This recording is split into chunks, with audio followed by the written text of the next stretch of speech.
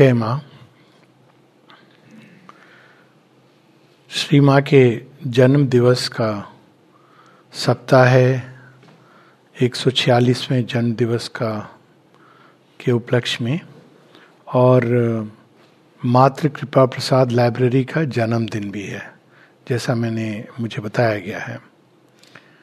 तो मैंने 2-3 प्रार्थनाएं निकाली थी कि शायद इस विशेष अवसर पे उनमें से कोई पढ़ूंगा, और यहाँ जब किताब रखी और खोली तो कोई और प्रार्थना अपने आप निकली, जो मुझे बहुत ही अद्भुत आनंद आया, क्योंकि जो प्रार्थना निकली वो फरवरी 21, 1914 की है।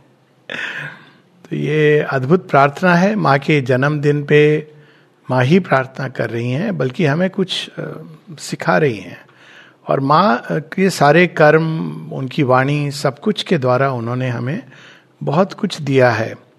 और यदि हम सीखना चाहें तो अनंत आकाश वो भी छोटा पड़ जाएगा।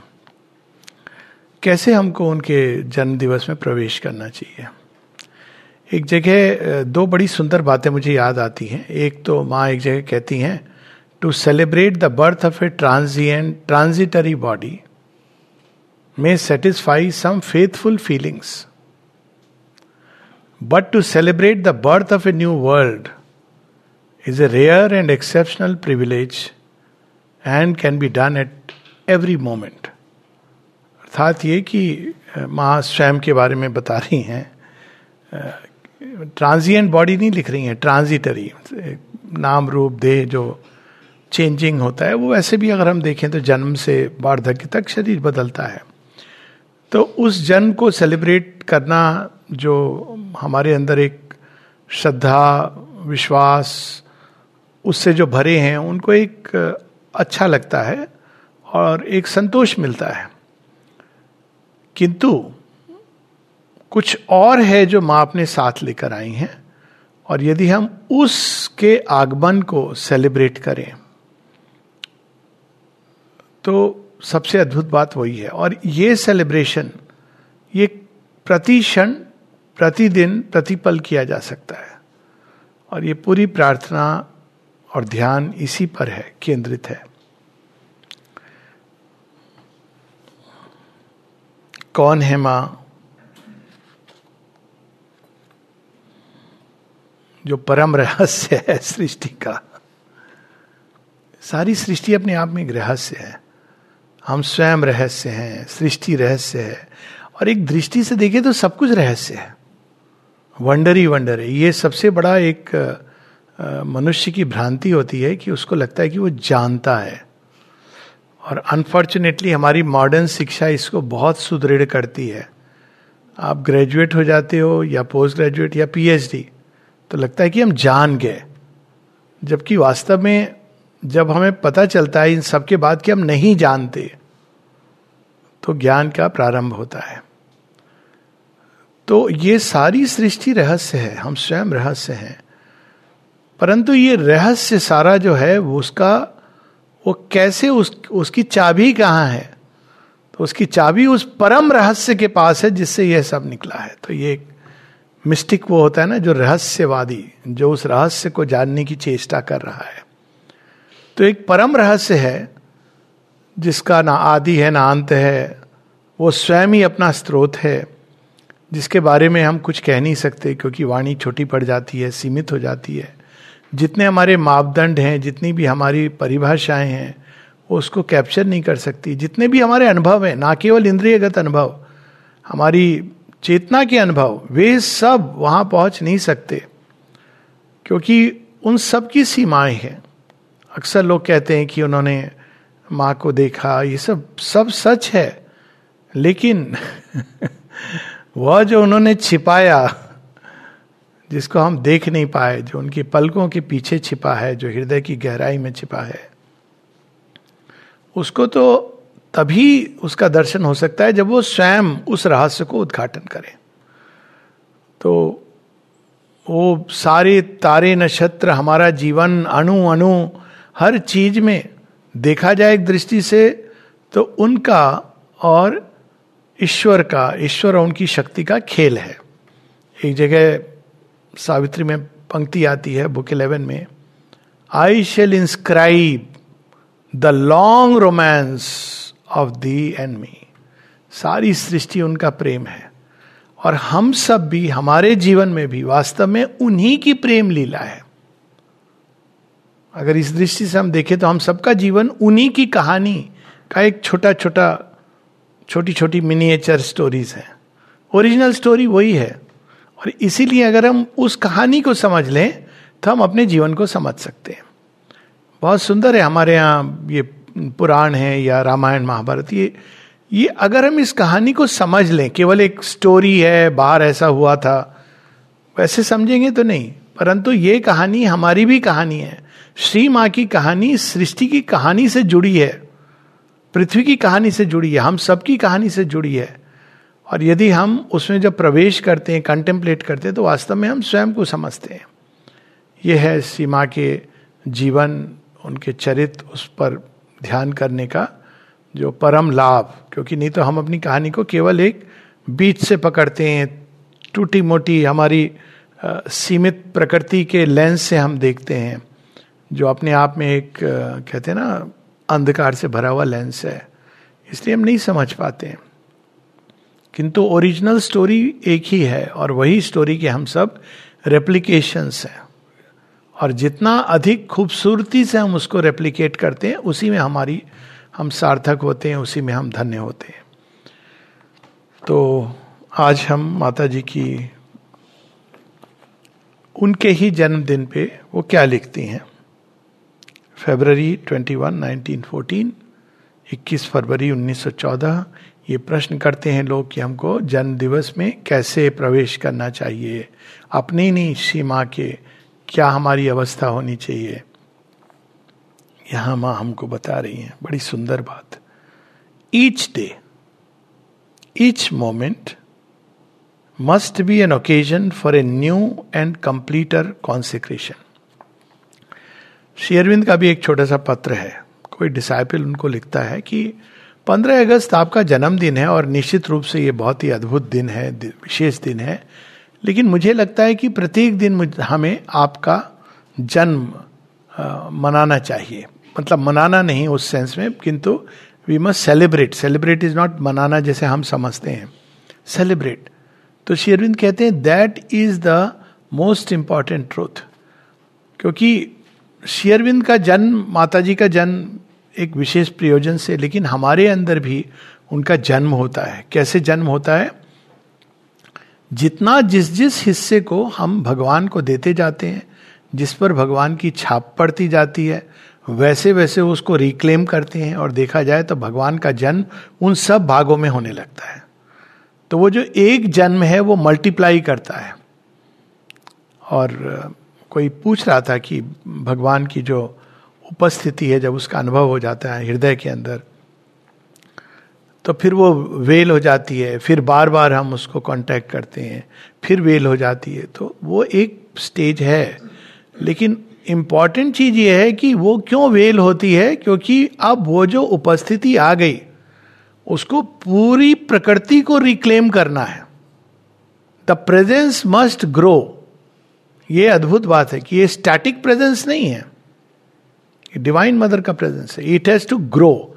ग्रो का क्या अर्थ है? क्योंकि तो ऑलरेडी है। ग्रो इन द सेंस कि अब वो एक एक भाग पर अपना छाप और रिक्लेम करेंगे कि अब ये भी मेरा, ये भी मेरा, ये भी मेरा। और अब हमारे पास दो चॉइस होती हैं, खुशी खुशी दे दो नहीं तो याचना नहीं, अब रण होगा भगवान तो लेके रहेंगे, ये मान के चलना चाहिए। तो बहुत संतोष होता है ये मान के। एक बड़ी सुंदर बात किसी मिस्टिक ने कही है कि खुश रो बाजी प्रेम की, खेली पी के संग। पी कौन है? डिवाइन है। पिया के संग मैंने प्रेम की बाजी खेली। तो बाजी का क्या नतीजा निकलता है? जीत गई तो पिया मेरे, हारी पी के संग। आइदर वेज, मतलब मुख्य चीज यही है कि एक ऐसा खेल रचा है कि जिसमें हारो या जीतो, होगे तुम अंत में भगवान के। तो आप खुशी खुशी जाओ या रोते रोते जाओ, बस इतनी ऑप्शन है हमारे पास। कंप्लेन करते हुए, ग्रज होते हुए, करते हुए, या जॉयसली जाओ।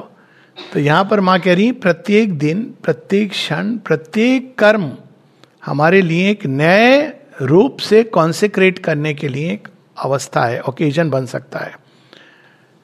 एक जगह मां कहती है we could never say that you have given yourself completely, क्योंकि सदैव तुम्हारे पास कुछ ना कुछ देने के लिए रहता है, और अगर कुछ नहीं भी देने के लिए रहता है तो तुम उसी चीज को बेहतर ढंग से दे सकते हो।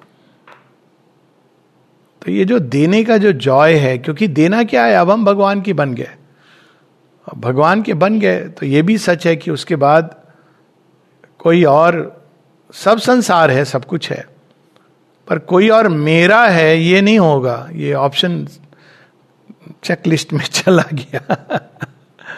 आप सबके हो सकते हैं, लेकिन जिस दिन आप ये सोचेंगे कि ये मेरा है, तो वहां पे, क्योंकि आप भगवान के हो, तो ये यहां पे मां कहती कंसेक्रेट करने का ये सुंदर अवसर है। ईच डे, प्रत्येक दिन, ईच मोमेंट, प्रत्येक क्षण must be an occasion for a new. तो एक तो है कि ये चीज हमने नहीं दी थी मां को, हमारे अंदर से चीजें निकलती है, प्रकृति का जो भी हिस्सा हम देखते हैं तो हमको उसको देना है। आप देखो ये गलती अभी कर दी ना ये शेख साहब ने, उनको, उन्होंने महाभारत तो पढ़ी नहीं है, तो उन्होंने कह दिया कि अच्छा, जहां तक, हमारे प्राइम मिनिस्टर को कहा, जहां तक आपको चाहिए उतनी जमीन आप ले लीजिए, मंदिर बना लीजिए। मंदिर में कौन चले गए, राधा कृष्ण चले गए, अब वो छोड़ेंगे क्या मंदिर तक रह के। उनको, आपने, ये दुर्योधन जानता था, सुई की नोक जमीन दूंगा, ये सारा रिक्लेम करेंगे। उसको ये नहीं पता था कि वो ऐसे भी करेंगे। तो मां कहती है कि कोई चीज है जो हमने नहीं दी है, वो सारी संसार में सब निकलता है, सारे जीवन की अनेकों अनेकों घटनाएं, सिचुएशन, सर्कमस्टांस। कैसे पता चलता है कि हमने दिया नहीं है? जब हम दुखी होते हैं। और यदि हम हर अवस्था में खुश है, मतलब वो दिया है हमने। पर जैसे ही हम दुखी हो रहे हैं किसी चीज के, ये बैरोमीटर है कि मैंने ये भाग अभी भगवान को नहीं दिया, तो न्यू कॉन्सेक्रेशन। और दूसरा कंप्लीटर कॉन्सेक्रेशन। तो ये एक ऐसा योग है जिसमें आप अपने आप वो चीज इंप्रूव करती चली जाती है। लगता है कि मुझे समता का अभ्यास हो गया। क्यों? क्योंकि घर वाले कुछ भी कहते हैं तो मुझे, या बाहर वाले कुछ भी कहते हैं तो मुझे प्रभाव नहीं होता है। थोड़े दिनों बाद घर वाले कहने लगते हैं तो आपको लगता है अच्छा, घर वाले भी कहते हैं, मुझे प्रभाव नहीं होता है। फिर आप किसी को बहुत स्नेह करते हो, वो भी कहने लगता है। तो ये आपका ये एक स्टॉप पॉइंट नहीं है कि अब मुझे प्रभावित नहीं होता। बाहर वालों की बात से कौन प्रभावित होता है? वैसे भी आप जिनसे अटैच्ड होते हो उनकी बातें आपको प्रभावित करती हैं। यदि बातें प्रभावित करती है मतलब यू आर अटैच्ड, तो आपने कोई चीज डिस्कवर की, एक और बॉन्ड, तो उस बॉन्ड को भी उनको देना। तो कंप्लीटर कॉन्सेक्रेशन। अब आगे जो कह रही है वो बहुत इंपॉर्टेंट है। And not one of those enthusiastic and trepidant consecrations, over active, full of illusion of the work. दूसरे तरह का कॉन्सेक्रेशन क्या होता है कि हम आश्रम में आ गए या सेंटर में चले गए, अब हम आश्रमाइट बन गए, एक मेंबर बन गए, प्रॉस्पेरिटी में हमारा नाम आ गया, तो बड़े खुश हो गए, एंथुजियास्टिकली हमने प्रारंभ कर दिया। शुरू में होता है तो वो व्यक्ति, अरे हम बहुत विशेष हो गए। अब भगवान तो आपको यहाँ इसलिए लाए दिखाने को कि तुम में कोई विशेषता नहीं है, यू आर ऑर्डिनरी, केवल भगवान विशेष हैं। बाहर में हम लोग ऐसे जीते हैं ना जीवन की, हम बहुत विशेष हैं। हर व्यक्ति के दिमाग में एक छोटा सा विशेष रहता है। और श्री अरविंद कहते हैं इस योग में तुम्हें एकदम ऑर्डिनरी, साधारण बनने के लिए तैयार होना है। क्यों? क्योंकि हमारे अंदर बहुत से भाग हैं जो बहुत ऑर्डिनरी है। ऐसा नहीं है कि विशेषता नहीं होती, विशेषता तो डिवाइन की होती है। एक बड़ी सुंदर बात कही नलिदा ने, the greatness of the individual is the greatness of the divine in him. तो वो तो एक भाग है ही, हम सबके अंदर होता है। लेकिन हमारे अंदर बहुत कुछ है जो केवल साधारण नहीं, अति साधारण है। उस साधारण और अति साधारण को कैसे दिव्य बनाना, पवित्र करना, ये कला है योग की। इसके बड़े उदाहरण हैं. अब शबरी क्या करती थी? अगर कोई बाहर से लिखता, एनसाइक्लोपीडिया में एंट्री करता, who was Shabari, she was a ordinary woman. क्यों? क्योंकि कोई शिक्षा विक्षा थी नहीं. People regarded her as a mad woman.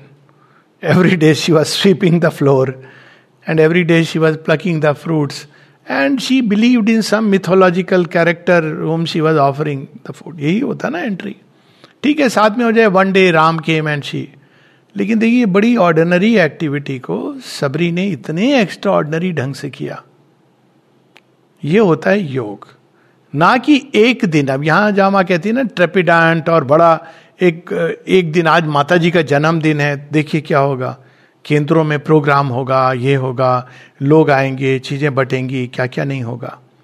अगले दिन से, और कई बार हमारे ये सब हमारी एक वृत्ति हो गई. पूजा के पंडालों में देखिए, पंडाल सजने के पहले क्या क्या होता है, उसके बाद भी पूजा पाठ, उसके इमीडिएटली बाद आप देखो, ऐसा लगता है कि एकदम उजाड़. तो ये नहीं होना चाहिए कि हमने बड़ा बहुत, शेरविंद दुर्गा स्तोत्र में जो कहते हैं, मां अब हम तुम्हें कभी विसर्जन नहीं करेंगे, श्रद्धा प्रेम की डोर से बांध कर रखेंगे. तो ये जो एक दिन का बहुत ही अधिक उत्साह, अति उत्साह, जिसमें हम कर्म करते हैं, विशेष ओकेजन है, और बाकी दिन हम अपने जीवन को बिल्कुल ऑर्डिनरी छोड़ देते हैं. तो मां कहती यह नहीं होना चाहिए. क्या नहीं होना चाहिए? And not one of those enthusiastic and trepidant consecrations. Over active, full of the illusion of the work. ये बहुत आवश्यक है. 3 प्रकार के इल्यूजन. इल्यूजन क्या होती है? अपीयरेंस. तो एक होती है illusion of knowledge. Illusion of knowledge क्या होता है? अरे बड़ा पंडित है, देखो कितने शास्त्र को कोट करता है. ये इल्यूजन ऑफ नॉलेज है, क्योंकि बाहर से हमको वो दिख रही है चीज. वैसे ही होता है इल्यूजन ऑफ भक्ति. बाहर से अरे रोज मंदिर जाता है, मंजीरा खड़ताल लेकर के 1 घंटे 2 घंटे बैठता है, सत्संग भी जाता है. तो और बात है, सत्संग में वो ओंग रहा है, सो रहा है, प्रतीक्षा कर रहा है कि मैं उठ जाऊं, सोच रहा है रोज जाके सत्संग में कि मेरा नाम रजिस्टर हो गया, चलो एक और दिन मैंने पुण्य कमा लिया. तो ये होती है इल्यूजन ऑफ भक्ति. और तीसरा होता है illusion of work. Illusion of work कि हम बस पूरे दिन उछल कूद कर रहे हैं मंकी की तरह, तो हम बहुत बड़ा काम कर रहे हैं. तो माँ, ये एक बार किसी को ये था कि मैं माता जी का काम कर रहा हूँ. तो जब माँ से पूछा, माँ ने कहा नहीं, मेरा काम कोई नहीं कर सकता है, मैं करती हूँ और तुम्हें बस खुलना है. ये जो इल्यूजन होता है ना, I am doing mother's work, इसकी बात पहले हो चुकी है. 2 चीजों से बचना चाहिए, I am doing mother's work, और दूसरा कि मदर इज डूइंग एवरीथिंग. ये दोनों अर्ध सत्य हैं. Mother is doing everything, that is true, पर हम उसको किस सेंस में यूज करते हैं कि हमको फिर कुछ नहीं करना है, हम पत्थर की तरह पड़े रहेंगे, पाषाण की तरह. क्यों? एक दिन राम आएंगे. पर वो पाषाण बनी थी, ऐसे नहीं पाषाण. शेरविंद ने कहा था, जब सुपरामेंटल मैनिफेस्टेशन के बारे में किसी ने कहा कि सुना है मैंने कि जो सबसे करीब होंगे आपके, वो सबसे पहले रूपांतरित होंगे. शेरविंद ने कहा, ओह, तब तो फिर मेरे टेबल पर जो वो स्टैम्प पड़ा है जो ड्राई करने के लिए, वो सबसे, लकड़ी जो पड़ी है वो सबसे पहले सुपरामेंटलाइज होगी. It was his way of saying. फिर किसी ने ये भी कहा, सुना है कि सुपर माइंड सबसे पहले प्लेग्राउंड में डिसेंड करेगा. ये सब बातें शुरू हो गई थी. कहते हैं ना, गॉड्स विस्पर करते हैं, कुछ हो रहा है, कुछ हो रहा है, कुछ बड़ा होने वाला है. जैसे न्यूज हो रही है. तो शेरविंद कहते हैं, और जो लोग जाते हैं वही रिसीव करेंगे. तो शेरविंद कहते हैं, oh, in that case I won't be able to receive it. हालांकि इसको कुछ लोग इस तरह से भी लेते हैं कि वो फिजिकल 1956 में हुआ, लेकिन ये ट्रूथ है कि ये आंतरिक अवस्था ज्यादा आवश्यक है. हम क्या कर रहे हैं, नहीं कर रहे हैं बाहर से, ये भगवान देखता है, वो जानते हैं, उनको ये बताने की जरूरत नहीं होती है. और सच ये कि अगर हम किसी को बार बार बता रहे हैं कि हम ये काम कर रहे हैं, वो काम कर रहे हैं, मतलब कहीं ना कहीं हम अपने अहंकार के लिए काम कर रहे हैं. तो यह यहां पर इसका भाव है बड़ा सुंदर. Full of the illusion of the work. But a profound and silent consecration which need not be apparent. यही है इल्यूजन. क्या होता है? जो दिखता है. सत्य क्या होता है? जो नहीं दिखता है, जो अंदर में चल रहा है. तो कैसा होना चाहिए हमारा कॉन्सेक्रेशन? शांत और प्रोफाउंड, जो बाहर ना दिखे. कोई खड़ताल मंजीरा नहीं हो रहा, लेकिन अंदर एक भक्ति की ऐसी लहर उठ रही है जिसमें सब कुछ डूब रहा है, जिसमें व्यक्ति स्वयं भी बेसुध हो गया है और सृष्टि को भूल गया है, जिसमें सब कुछ दे देने का भाव जागृत हो गया और कर चुका है वो उसको यथार्थ अपने जीवन में. But which penetrates and transfigures every action. तो कर्म, जैसा हमने पढ़ा था, एक इसमें कर्मयोग के सारे सूत्र हैं, इसमें भक्ति योग के सारे सूत्र हैं, और भगवान को पाने के जो मार्ग हैं सबके उसमें एसेंस दिए हुए हैं. तो माँ कर्म का एक रहस्य समझा रही हैं कि जब हम कोई भी कर्म करते हैं लेकिन शांत चित्त होकर करते हैं, साइलेंट कॉन्सेक्रेशन. ये यहाँ पे एक बात बताई जाती थी डिपार्टमेंट्स में, अब तो ये बात भूल गए हैं लोग प्राय. और ये बात ये बताई जाती थी कि जब लोग डिपार्टमेंट में, कई बार होता था कि कुछ काम नहीं होता था बाहर से, तो लगता है ना कि ये क्या है, क्योंकि बाहर में हम लोग को आदत होती है बहुत सारा काम करने की. अब आप आगे एक डॉक्टर के रूप में बता रहा हूँ, कभी कभी लोग पूछते भी, अरे आज कोई पेशेंट नहीं है. आप बाहर आप रहो तो आपको आदत होती है 50-100 आप देख ही लेते हो. एक दिन में कम से कम 50 पेशेंट एक एवरेज फिजिशियन देख लेता है. लालची है या बहुत अच्छा है तो भी ज्यादा देख लेता है, दोनों उसमें. लेकिन आप यहां पे नहीं आ रहे, कोई दिन है जब कोई नहीं आएगा आपके पास. तो उस अवस्था में आप क्या कर रहे हो? आप कर्म जब नहीं है, बाहर का कर्म, तो आप स्वयं को कॉन्सेक्रेट कर रहे हो, या कोई कर्म है तो वो कर्म कर रहे हो, उसको कॉन्सेक्रेट कर रहे हो. तो ये क्वाइट कॉन्सेक्रेशन है. बाहर से कितना आपने काम किया, कितना लोगों ने को लगा कि आपने काम किया, यही उतना इंपॉर्टेंट नहीं है. तो माँ क्या कह रही है? साइलेंट और प्रोफाउंड, जो गहराई में गहन अवस्था से निकलता है अपनी. But which penetrates and transfigures every action. वही एक चीज है जो सभी कर्मों को रूपांतरित करती है, बदलती है, हर कर्म में चली जाती है. एक कर्म, ये थी हमारे यहाँ ये चीजें, लेकिन बाद में वो परंपरागत हो गई, तो उसका जॉय खत्म हो गया, मैकेनिकल हो गई, रिचुअलिस्टिक हो गई. मैं किसी को जानता हूँ, तो वो जब राखी बांधती थी तो ऐसा लगता था कि ये एक रिचुअलिस्टिक पूजा है, और मुझे देख के ना बड़ा अद्भुत लगता था. वो एक एक चीज, इवन इतनी कॉन्शियसनेस होती थी उसमें कि वो जब वो रोली पे हाथ रखा और माथे पर रखे तिलक किया, मुझे अभी भी याद है, स्मरण है. फिर चावल के कुछ दाने उठाए, एवरीथिंग ऐसा लगता था कि ये पूजा हो रही है वास्तव में. और ये भाव होता था, एक बड़ा पुण्य भाव था हर चीज के अंदर. लेकिन अब तो खैर, अब तो ई राखी का जमाना आ गया है, ई पूजा हो गई है, ये और लोग बड़े खुश होते हैं, हमको ई दर्शन हो गए. तो ये जो चीज थी जिसमें एक पुण्य भाव होता था, हर चीज को आप कॉन्सेक्रेट करके, और उसका जो आनंद होता था, तो वो जो क्वाइटली करते हैं हम उस चीज को, तभी ये संभव है, नहीं तो नहीं संभव है. और उसमें रूपांतरण की पूरी शक्ति होती है. Our mind solitary and at peace. बहुत कठिन है माइंड का सॉलिटरी होना. वो शरीर तो सॉलिटरी हो सकता है, परंतु माइंड न जाने कितने लोगों को लेकर के पाले हुए हैं उसने, सबको लेके चल रहा है. सॉलिटरी क्या वर्ड है. सॉलिटरी से एक और चीज जो स्पष्ट होती है, सॉलिटरी यही नहीं केवल कि अकेला है, वो एलोन की भी हो गई. सॉलिटरी जो इतना ऊपर अपलिफ्टेड है, जैसे एक होती है ना एक पीक, पर्वत की जो चोटी है, सॉलिटरी, जहां आसपास कुछ नहीं है, कोई नहीं है. तो जब हमारा मन उन शिखरों में उड़ जाता है, चेतना की उन ऊंचाई में, तो वो सॉलिटरी माइंड होता है. उसके आसपास लोग हैं भी अगर, तो उसका मन जो है उन ऊंचाइयों में निवास कर रहा है जहां लोग नहीं पहुंच सकते आमतौर पर.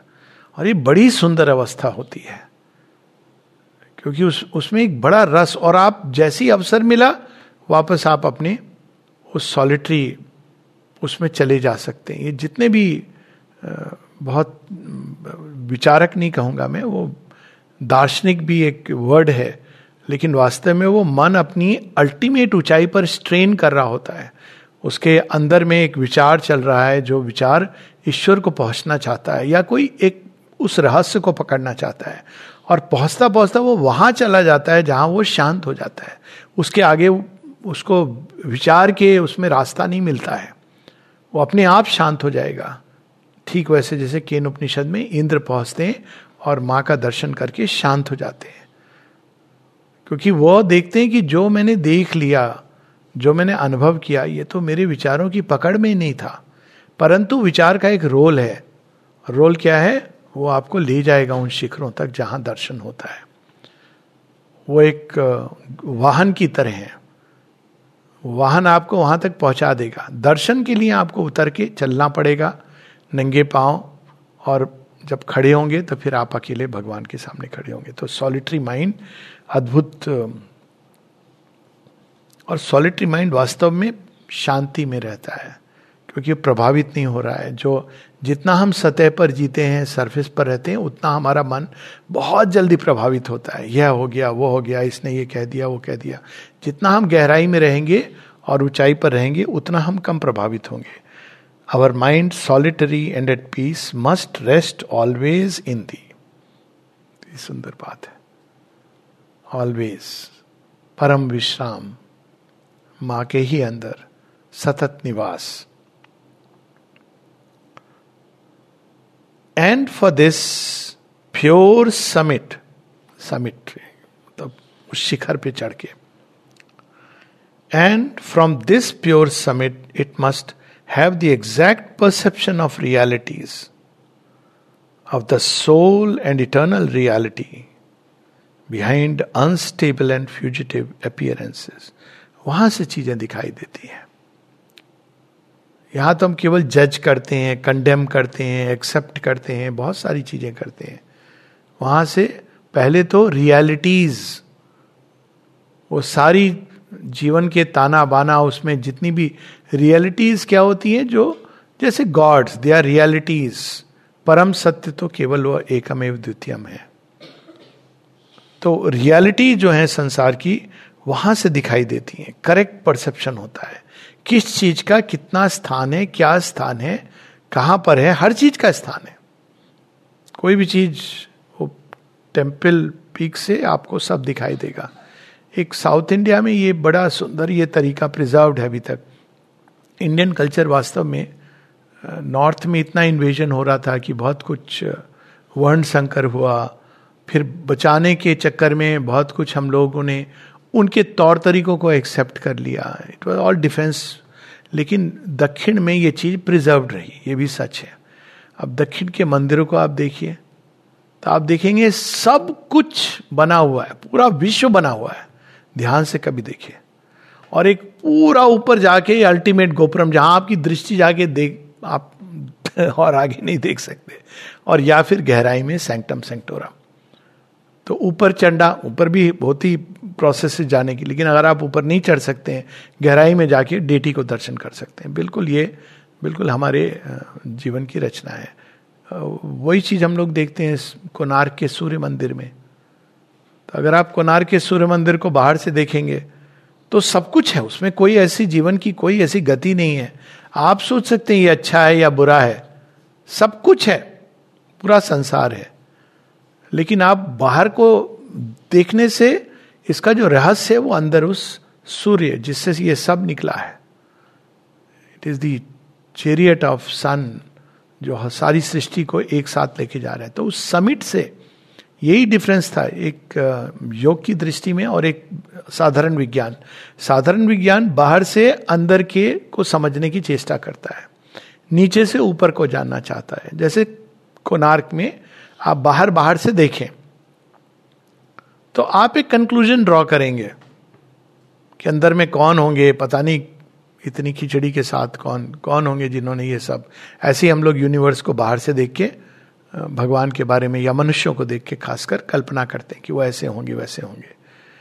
और विज्ञान इस तरह से प्रसिद्ध करता है, सरफेस अपीयरेंस से भीतर भीतर जाता है। योगी क्या करता है, वो कहता है पहले मैं जो सबसे गहराई में है और ऊंचाई में उसको देख लूं, जान लूं, एक हो जाऊं, तब मेरे पास जो ओरिजिनल दृष्टि होगी तब मैं चीजों को जैसी हैं देख पाऊंगा। तो उसका फोकस ये रहता है कि first I should find the divine. माता जी कहती है ना श्री अरविंद की, it is the one thing needful, बाकी सब बाद में, क्योंकि अगर वह नहीं होगा तो हम कॉन्स्टेंटली मिसलीड होंगे अपीयरेंसेस से। तो exact perception of realities of the soul and eternal reality, इन सब रियलिटीज के पीछे ये सब चीजें ये रियल है, इल्यूजन नहीं कह रही हैं।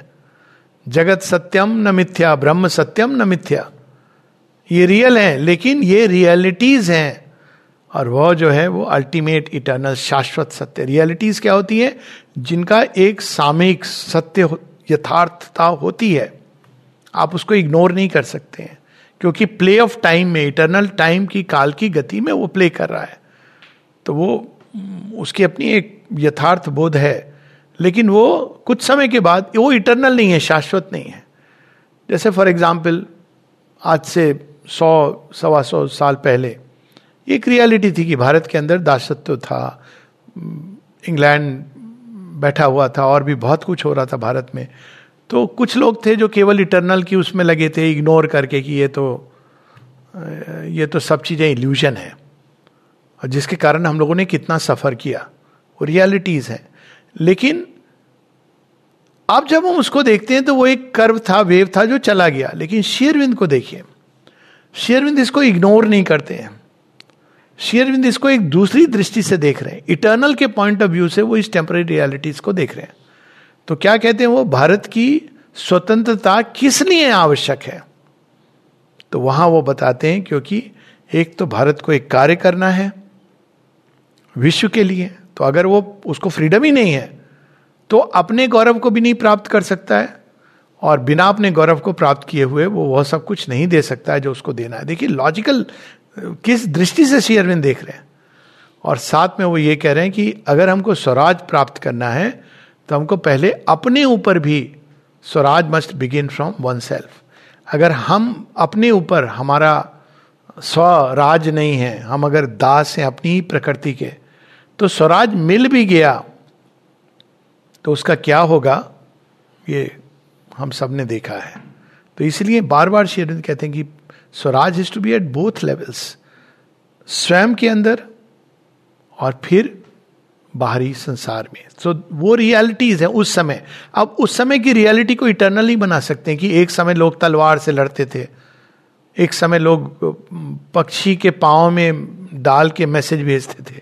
तो अगर अब भी हम करने लगे और हम बोले नहीं हम तलवार लेके लड़ेंगे, हम अभी भी पत्थरों से लड़ेंगे, क्योंकि स्टोन एज में तो यही करते थे, तो ये क्या होगी, मूर्खता होगी। तो शाश्वत सत्य की दृष्टि से जब हम देखते हैं तो ये काल की गति समझ आती है, क्यों क्या चीज हुई, क्योंकि अब उससे हम वो सत्य निकाल सकते हैं जो हमारे लिए हमेशा के लिए उपयोगी होगा। इसलिए कहते हैं eternal reality and realities behind unstable and fugitive appearances. तभी श्री अरविंद कहते हैं कि भारत का दासत्व क्यों हुआ, क्योंकि वो इटर्नल रियलिटी से देख रहे हैं। तो क्या कहते हैं, क्योंकि हमने बंगाल के बारे में कहते हैं बाय द वे, क्योंकि कुछ समय पहले लोग कह रहे थे कि ब्रेन ऑफ इंडिया में श्री अरविंद ने इतना अप्रिशिएट किया है। हाँ, और उन्होंने 1920 में अप्रैल में उनका एक पत्र है बारिंदा को, उसमें वो लिखते हैं कि देखो बंगाल के साथ क्या हुआ, उसने शक्ति को हटा दिया और इसलिए शक्ति ने उसको छोड़ दिया। भारतवर्ष के बारे में भी कहते हैं कि हमारे पास ज्ञान है, भक्ति है, लेकिन हमने शक्ति का तिरस्कार किया, और चूंकि हमने शक्ति का तिरस्कार किया, शक्ति ने भी हमारा तिरस्कार कर दिया। अब देखिए ये अब क्यों, क्योंकि हम तैयार नहीं है उसको, शक्ति की उपासना करनी पड़ती है, ऐसे नहीं कि शक्ति आ जाती है पास में। तो ये जब उस दृष्टि से हम देखते हैं इटर्नल पॉइंट ऑफ व्यू से, तो भारत के दासत्व का कारण हम बौद्धवाद, मैं बुद्ध की बात नहीं कर रहा हूं, बौद्धवाद और शंकर के मायावाद, अगेन शंकराचार्य की बात नहीं हो रही है, क्योंकि always there is a difference between the person and the idea that people receive. तो उसके कारण भारत का ह्रास हुआ। अब ये इटर्नल रियलिटी के पॉइंट ऑफ व्यू से हम टेम्पररी रियलिटीज को देखते हैं। अब देख के क्या हमको ये लेसन मिलता है, ये आकस्मिक होने वाली घटना नहीं थी, और अब हमको सचेत रहना है, क्योंकि यदि फिर से हमने वो सन्यास का पथ लिया तो हम फिर से वापस दासत्व के उसमें आएंगे। क्योंकि माँ एक जगह कहती भी है एजेंडा में, वो कहती हैं कि भारत को सीखना चाहिए, ग्रो करना चाहिए, अपनी स्ट्रेंथ को बाहर लाना चाहिए। फिर एक दिन कहती है कि मैं देख रही हूँ फिर से एक और ऑक्यूपेशन ऑफ इंडिया। इसकी बात श्री अरविंद ह्यूमन साइकिल में भी करते हैं, ये बहुत सीरियस इशू है। इवन इंडिपेंडेंस डे के मैसेज में है, अगर आप ध्यान से पढ़ें, कि अगर पाकिस्तान भारत ये जो डिवीजन परमानेंट रहा तो they will be a risk of invasion again, foreign invasion. और माँ देखती भी है कि कौन कौन आ सकते हैं, अमेरिकन, रशियन, चाइनीज। कहते चाइनीज आना मतलब विनाश, रशियन आएंगे तो ना उनको कुछ फायदा होगा ना हमें, क्योंकि दोनों मिस्टिक है। अमेरिकन आएंगे तो हमारा कुछ लाभ होगा और उनको भी लाभ होगा, क्योंकि वो हमसे एक अध्यात्म जीवन सीखेंगे और हम उनसे मेटीरियल जीवन के बारे में सीखेंगे, लेकिन बहुत ह्यूमिलिएशन होगा। फिर जैसे माँ अपनी ही चेतना में कैंसिल करती, कहती नहीं नहीं ये नहीं होना चाहिए। मतलब उन्होंने वो चीज देखी है और उसको कैंसिल की है, बड़े क्वाइटली वो कहती है नहीं नहीं ऐसा नहीं होना चाहिए, क्योंकि इसका मतलब है बहुत ह्यूमिलेशन होगा। लेकिन क्या अभी भी हम सचेत हुए हैं? क्या अभी भी हम शक्ति की उपासना कर रहे हैं? दुर्गा पूजा जरूर हम मनाते हैं, अभी भी हम उसी सन्यासी को पूजन करते हैं, अभी भी हम केवल बाहर के गेरुआ वस्त्र से प्रभावित होते हैं, अभी भी हम मंदिर के बाहर भगवान को नहीं स्थापित कर पाए हैं।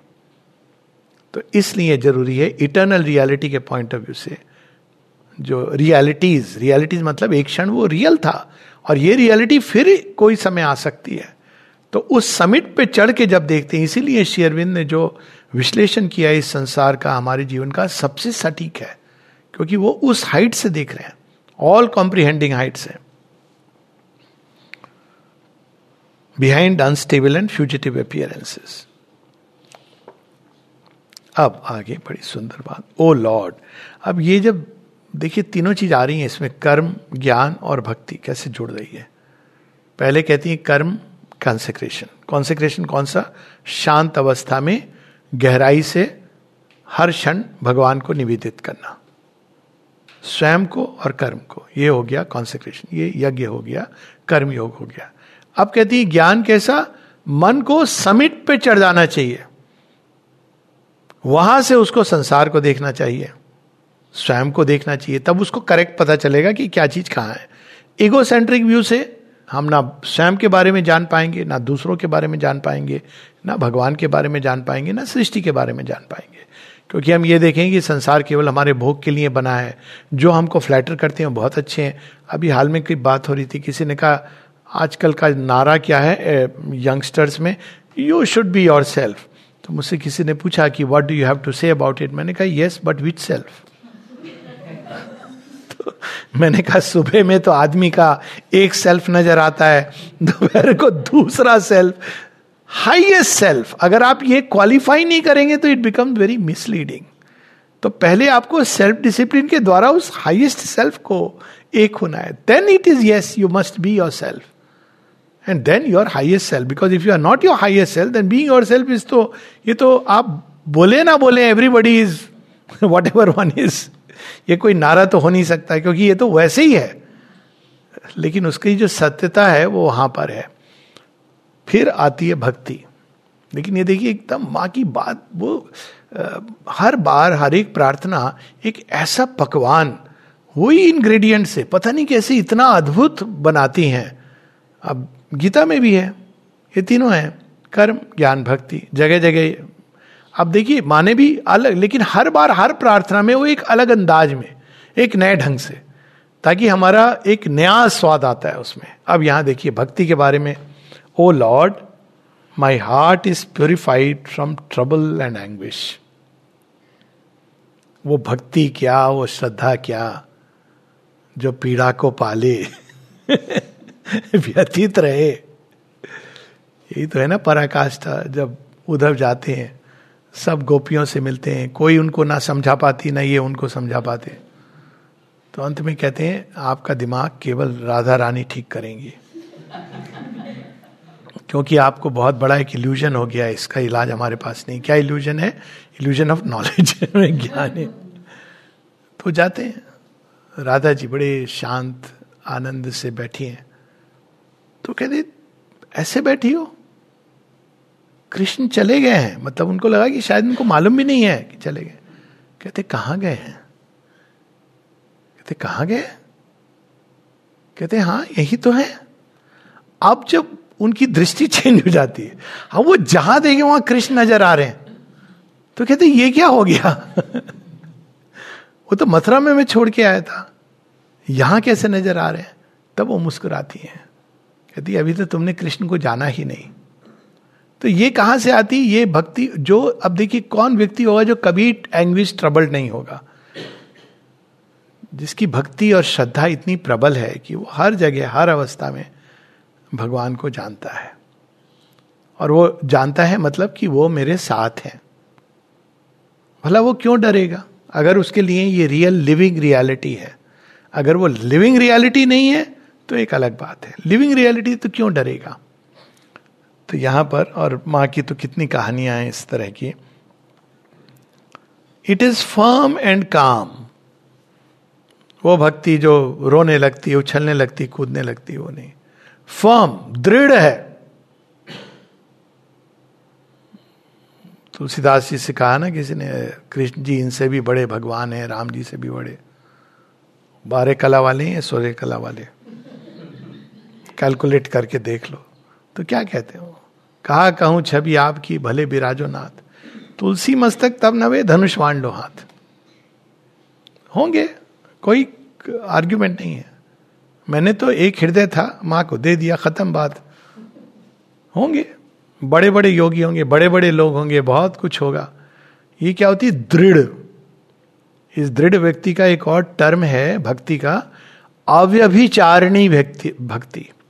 किसी प्रलोभन में आके वो नहीं अपने प्रेम का त्याग करेगी, कितना भी पीड़ा हो, कष्ट हो, जिसके द्वार से गुजरना हो। एरी में तो प्रेम दीवानी, अब बहुत कहती ना, मीरा जो मैं ऐसे जानती प्रीत की है दुख होए।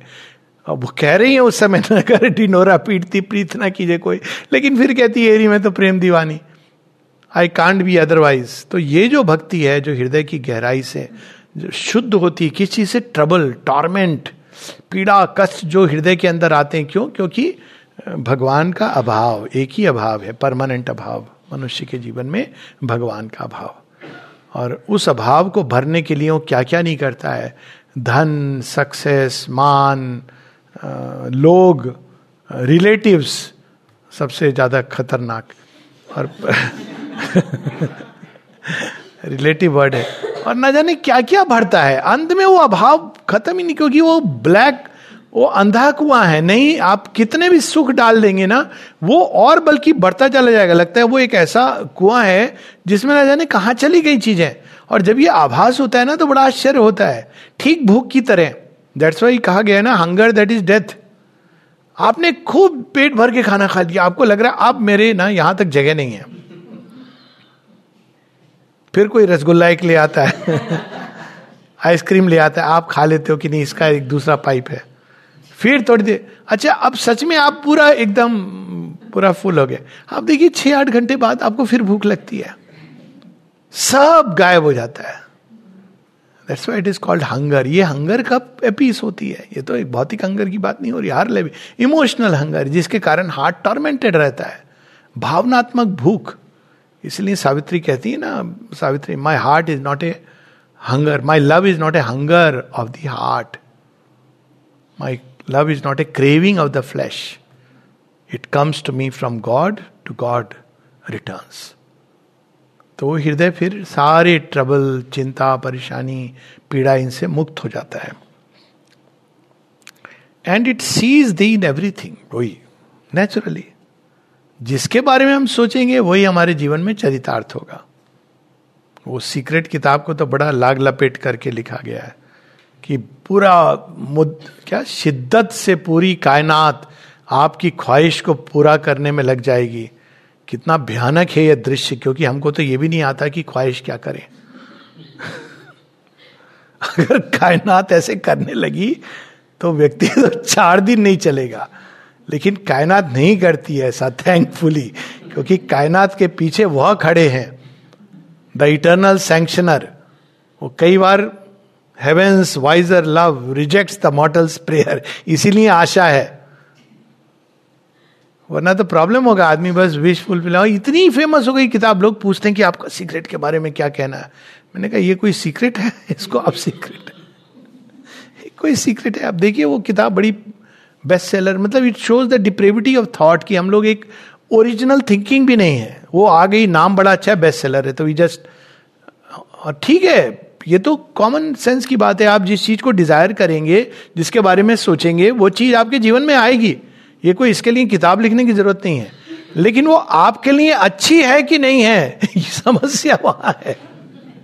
माँ बताती कई बार, कभी आप बहुत किसी चीज के लिए तड़पते हो तो कुछ समय के बाद वो आपको मिल जाती है, लेकिन तब आपके लिए हृदय से उस चीज की तड़प चली गई है, तो कितनी समस्या होती है। तो इसीलिए हृदय प्योरीफाइड क्यों होता है? Purified of what? डिजायर। ये डिजायर सोल जो है वो some purified of desire, tormented नहीं होता, ट्रबल नहीं होता। क्यों? हर चीज में वो भगवान को देखता है, भगवान को पाता है। It sees thee in everything and whatever the outer actions. अब देखिए यहां अल्टीमेट रहस्य बता रही है। Whatever the outer actions, whatever the circumstances the future has in store for us, I know that thou alone livest. मैं रहूं या ना रहूं, वह तो रहेगा, उसका काम होगा ही होगा, मेरे द्वारा, इसके द्वारा, उसके द्वारा, इट्स अनइम्पॉर्टेंट।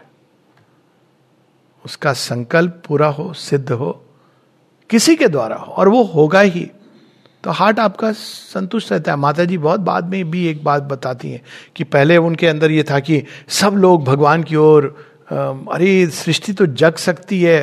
फिर वो कहती, बाद में उन्होंने ये एंग्विश हटा दी अपने अंदर से। वो परसेप्शन जब आपको होता है कि हर चीज के अंदर भगवान है और अंत में उन्हीं का संकल्प सिद्ध होता है, तो फिर आपका हृदय शांत हो जाता है। तो कोई भी अवस्था हो, कोई भी सिचुएशन हो, कोई भी बाहरी जीवन में अनेक अनेक घटनाक्रम आते हैं, भविष्य के बारे में लोग चिंता करते हैं, man lifted up the burden of his feet. पर अगर हम ये जान के चलें कि भगवान के हाथ में लगाम सौंप दे रादर देन माइंड के, क्योंकि माइंड कितना कर सकता है, वैसे भी अगर आप देखें कितनी प्लानिंग कर सकता है, क्या क्या निर्धारित कर सकता है। लोग पूछते हैं कि अच्छा क्या मैं चुनूं, ये चुनूं, वो चुनूं, क्या? तो एक ही प्रश्न करो, अच्छा क्या होगा, बस क्या मैं चुनूं, किस दृष्टि से। See how when the divine is there he will lead us. उनके हाथ में लगाम सौंपनी है और उसके बाद अपना कर्म करना है, जो हमको अपना कर्म करना है वो करना है, लेकिन निज के इच्छा से नहीं, केवल भगवान के संकल्प की पूर्ति के लिए। बाकी हमारे जीवन में क्या होगा, भविष्य में क्या आएगा, क्या नहीं आएगा, कौन सा दृश्य आएगा, तो वो सब उनके ऊपर छोड़ देना चाहिए। I know that thou alone livest, that thou alone art real in thy immutable permanence. Permanent, लेकिन अगेन ट्रांजिएंट को डिस्कार्ड नहीं किया जा रहा है, ट्रांजिएंट को परमानेंट के अभिव्यक्त करने का माध्यम बनाना चाहिए। लेकिन वो कौन सा ट्रांजिएंट? उसका बाहरी रूप नहीं। वो आज यह बाहरी रूप आवश्यक है, लेकिन कल वह रूप बदल जाएगा, लेकिन जो परमानेंट है अपने आप को अभिव्यक्त करेगा। यही तो भारतवर्ष में विकासवादी धारा है कि एक कालखंड में अवतार एक रूप से अपने आप को प्रकट करते हैं, वह नाम रूप के द्वारा, फिर वह फिर प्रकट करते हैं और फिर प्रकट करते हैं। तो हो क्या रहा है? भगवान स्वयं को प्रकट कर रहे हैं। बदलता क्या जा रहा है? नाम रूप। एक समय ट्रांजिएंस आवश्यक था इस तरह से स्वयं को प्रकट करने के लिए, और कालांतर में ये चेंज होता है, लेकिन जो मूल चीज है वो हमेशा रहती है। भगवान स्वयं को प्रकट करते रहते हैं, और यही हम सबके जीवन में होता है। And it is in thee that we live. फिर अल्टीमेट ट्रुथ, भगवान के अंदर, मां के अंदर सतत निवास। ये ट्रिपल मेडिटेशन की बात श्री अरविंद जगह जगह करते हैं। माँ हमारे अंदर है और सबके अंदर है। ऑफ कोर्स सब माँ के अंदर है, हम भी माँ के अंदर है, और सब कुछ वास्तव में there is nothing else but mother. माँ कहती हैं, 71 या 72 की टॉक है, कि जब कंफ्यूजन हो, चारों तरफ कुछ समझ ना आ रहा हो, क्या करना है क्या नहीं, तो करना क्या चाहिए? हम लोग उसमें और उलझते चले जाते हैं। स्टेप बैक करो और अपने आप को see the divine in everything and everywhere. फिर आपका द्वार खुलेगा, किस दिशा में जाना है, कैसे जाना है, ये डिवाइन विल डिसाइड। और फिर कहती हैं, all the rest is phantasmagoria. बाकी सब जो कैलकुलेशन, वो फेट नहीं कर रहे हो। कीचड़ को आप कितना फेट दो, कमल तो नहीं खिलेगा। प्रतीक्षा करो, सूर्य आएगा, ऋतु बदलेगी, तो उसके अंदर कमल का बीज है तो कमल खिलेगा। तो all the rest is appearances. अंत में वो हम सब के लिए प्रार्थना करती है, may there be peace upon all the earth. इस अवस्था में जब शांति का आवाहन होता है तो इसका क्या प्रभाव। Each day, each moment must be an occasion for a new and completer consecration, and not one of those enthusiastic and trepidant consecrations, overactive, full of the illusion of the work, but a profound and silent consecration, which need not be apparent, but which penetrates and transfigures every action. यदि मैं हूं तो किसी को बताने की जरूरत नहीं है। आपके भगवान के बीच का संबंध आपका अपना है। आवर माइंड, कर्म अब ज्ञान, our mind solitary and at peace must rest always in thee. हर चीज में बता रही है, step back, illusion of work, उसकी जगह अंदर का कॉन्सेंट्रेशन। माइंड की एक्टिविटी सरफेस अपीयरेंस से बंधी हुई, उसकी जगह solitary and at peace. And from this pure summit, it must have the exact perception of realities, of the soul and eternal reality behind unstable and fugitive appearances. पूरी ages गुजर जाएं, ऐसी दृष्टि होनी चाहिए। शेरविन की पोयम है vision of science में कहते हैं, I saw before me the ages pass. उनकी बहुत सारी ऐसी राइटिंग लगता है कि कल उन्होंने लिखी है। 100 वर्ष की, centuries progress was before my eyes. ऐसी दृष्टि होनी चाहिए। वो कब आती है? जब माइंड अपने समिट्स पे पहुंच जाता है। फिर हृदय, O Lord my heart is purified from trouble and anguish. Desire से आती है, ट्रबल्ड है हार्ट, रेस्टलेस है, एंग्विश है, तो कितना भी हम अपने को झूठ बोलते हैं, डिजायर है और कुछ नहीं है। मूल उसका डिजायर है, कामना है, मुझे यह चाहिए। इवन भगवान के उसमें अगर मैं बड़ा रेस्टलेस हूं तो ये वाइटल डिजायर है। तो free, purified from trouble and anguish, it is firm and calm, and it sees thee in everything, and whatever the outer actions, whatever the circumstances the future has in store for us, I know that thou alone livest, that thou alone art real in thy immutable permanence, and it is in thee that we live. May there be peace upon all the earth, and may we constantly live in her and for her, and one day by her. Ma.